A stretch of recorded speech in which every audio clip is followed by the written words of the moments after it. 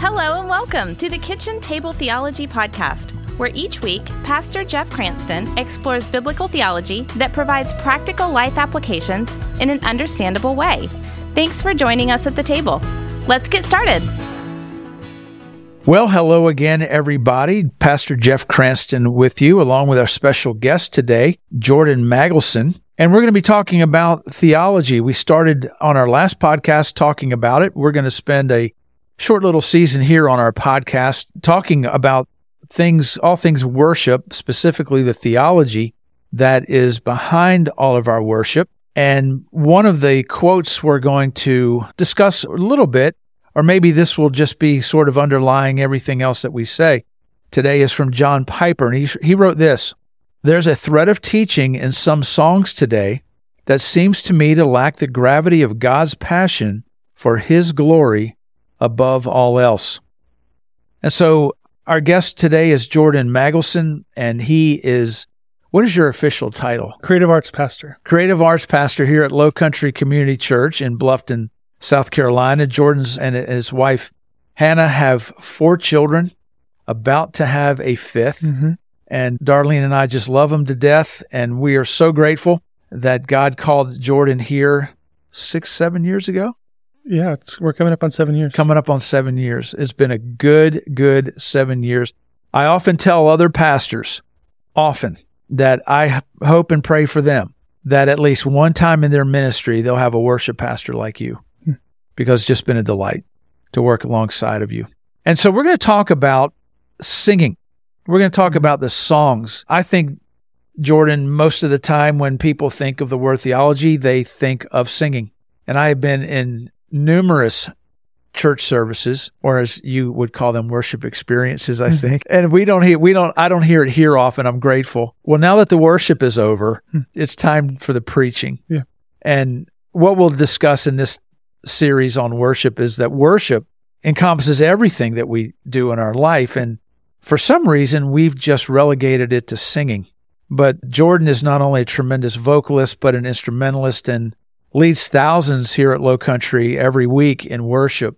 And so, Jordan, tell us a little bit about yourself, where you grew up, maybe how you heard the gospel the first time, how you came to faith in Christ. Yeah. So I was born in Seattle, lived there, came from a pretty broken family, and split time between Seattle and Montana, between my mom and my dad. And didn't grow up in the church, had no understanding of who Jesus was, who God was. And it was 6th grade around that time is when I started going to church for the first time. And I remember having so many questions. What got you into church? It was crazy roundabout things in life, just with my dad's story. I didn't know he ever went to church. I didn't know anything about that. I knew my grandma. My dad was recently divorced with my stepmom, and it was just me, my dad, and my brother. And we were coming up on Easter. And it was Friday or Saturday. He said, "Hey, we're going to church on Sunday." And me and my brother were like, "What? That's so weird." Yeah, I brought a lot of questions to that. Like, did you grow up going to church? Like, what do we wear? What do we do? Like, what does that mean? Because we'd never been to church before. And I remember going, and I had so many questions afterwards too. It was just like, I remember wondering about the singing. It felt like group karaoke in a way, because there's like lyrics on screen and we're all singing. And then were you into music? So I've always been like music. 12 years old. Yeah. Around this time, 6th grade. 6th grade, yeah. So were you? Yeah, I was involved in music and band and choir and different things. Music's always been a part of my life. Okay. And that was one of the connection points for me, actually, was the music. But I remember it was like interrupted by group snack time, which is like a 6th grader who's never been to church, and we stopped for communion. It's like, what is this? Like, it's just all the questions so far out there that came to like, what is the form of what we're doing, you know? And there was a draw for me through the singing and through the songs. And I always remember having questions about who God was, to my mom, to my dad, and got a multitude of answers to that question. But yeah, it was weird because the singing and even the service itself was something that elicited more questions for me. But that was kind of the introduction for me to Christian worship. I remember, actually, funny story. Me and my brother used to watch, you remember those WOW worship CDs? Yes. Okay. You remember the commercials for those where people are raising their hands and the song list is like flowing through? Yes. I have vivid memories with my brother sitting, watching our show, and making fun of that commercial. The people raising their hands, and it's just like this weird memory of me and God got you the back for humor that of one. God to then place me where he put me and put the call in my life to then Wow. call for people to do that, Fast forward for us a little bit. You eventually hear the gospel. Mhm. How'd that happen? So I was at a Christian camp. It was my dad wanted me to go to camp that summer, and I was terrified. Just kind of got involved in youth group a little bit, and it was the first time I remember hearing like the full gospel, understanding who I was as a sinner, and understanding who Jesus is as a savior. And I remember this altar song, or the song of response that night was the song "We Fall Down." I'll never forget that. And going forward, and it was our worship pastor, actually. He was there, and he was the one I met with and had a conversation with, and kind of led me through that moment. And we talked a lot the rest of the week at camp, and got home, and he was the one that baptized me, actually, that following week. So how old were you then? I was it was the summer before 7th grade.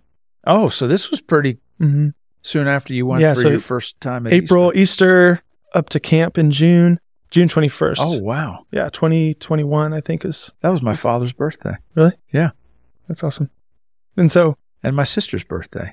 It's a good day. Yeah, it's a good birthday. It's a really good day. Spiritually and every other way. Yeah, so it's one of those, I didn't have really a full understanding of what I did or anything else. And so the coming years was kind of on my own to navigate some of those things. But I knew I made that decision, and it changed a lot, but it kind of moved into a kind of a course of a lot of, I think it gave me a framework for navigating the brokenness that was to come in my story. Mm-hmm. There was a lot to follow that.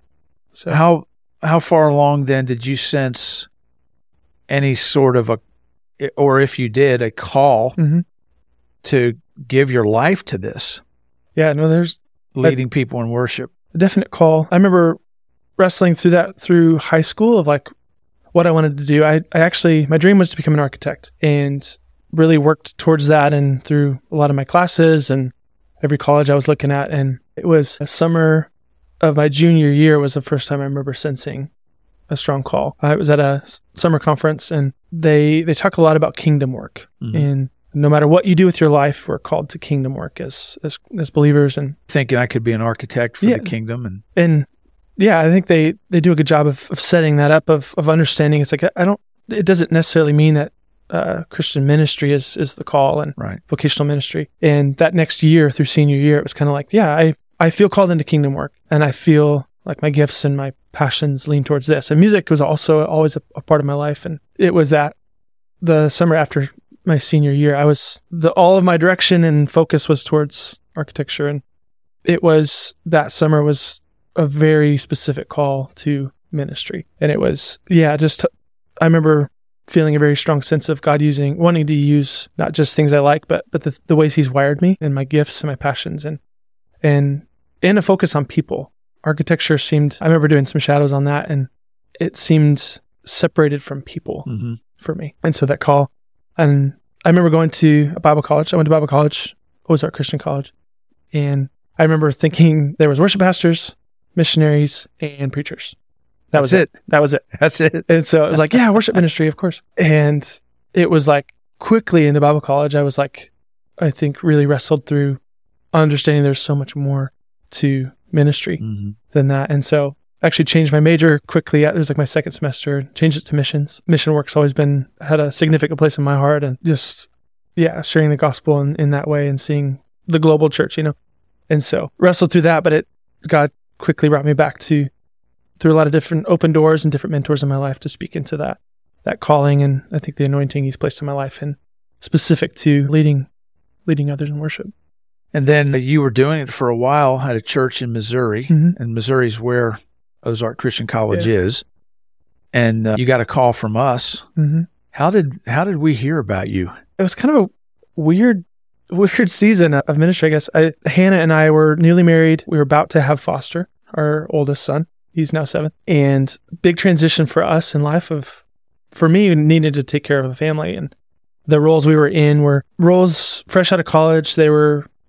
They grew as we grew. We're kind of not set up to support a family, if you will. So it kind of, with leadership there, conversations of what's next. And so reached out to a couple places. I don't remember how it came about with Low Country, because we were actually looking to go out west, like sent out some resumes to couple churches in California and Oregon and Washington, and we're both from out west. And so I remember getting an email from Pastor Jason here, and I remember Googling Hilton Head, South Carolina. It's like, we'd never heard of that, never seen it. And it was like, oh, that's different. I don't think I could have told you where South Carolina was, like on the coast. And yeah, from the first conversations, it felt like there was something here, a lot of alignment with who I was and ministry in my heart and the church here. And from that to first interview, second interview, just felt a very strong call here. And so I remember it being an easy decision. Some of them aren't, but with you, it was a pretty easy decision. And we not only discovered what a tremendous worship leader you are, but also a great leader, which is really important in your role in a church like ours. So let's talk about worship. Let's talk about singing. Thanks for sharing all that, by the way. I was reading John 15 yesterday, and Jesus comes across there as pretty insistent, very insistent, I think, that true religion and any life you lead, I don't want to say the term like a religious life, but I think we all know what we mean by that. But any life you lead as a child of God, as a follower of Jesus, absolutely must, he's very clear on it, must conform to his word and to his word alone. And here at Kitchen Table Theology, that's really what we're all about is the scriptures. And so any of our human wisdom that we bring to the table, any of our own creativity, or just kind of going old school, any traditions that we bring in, those things have to take a very distant back seat to Scripture as we live our lives. Do they play a part? Yeah, I think they obviously do. Should they be drivers? Jesus says, no, you've got to have the Word be the driver of absolutely everything. So talk to us about how does Scripture drive your personal worship? And then how does Scripture drive the corporate worship that you lead?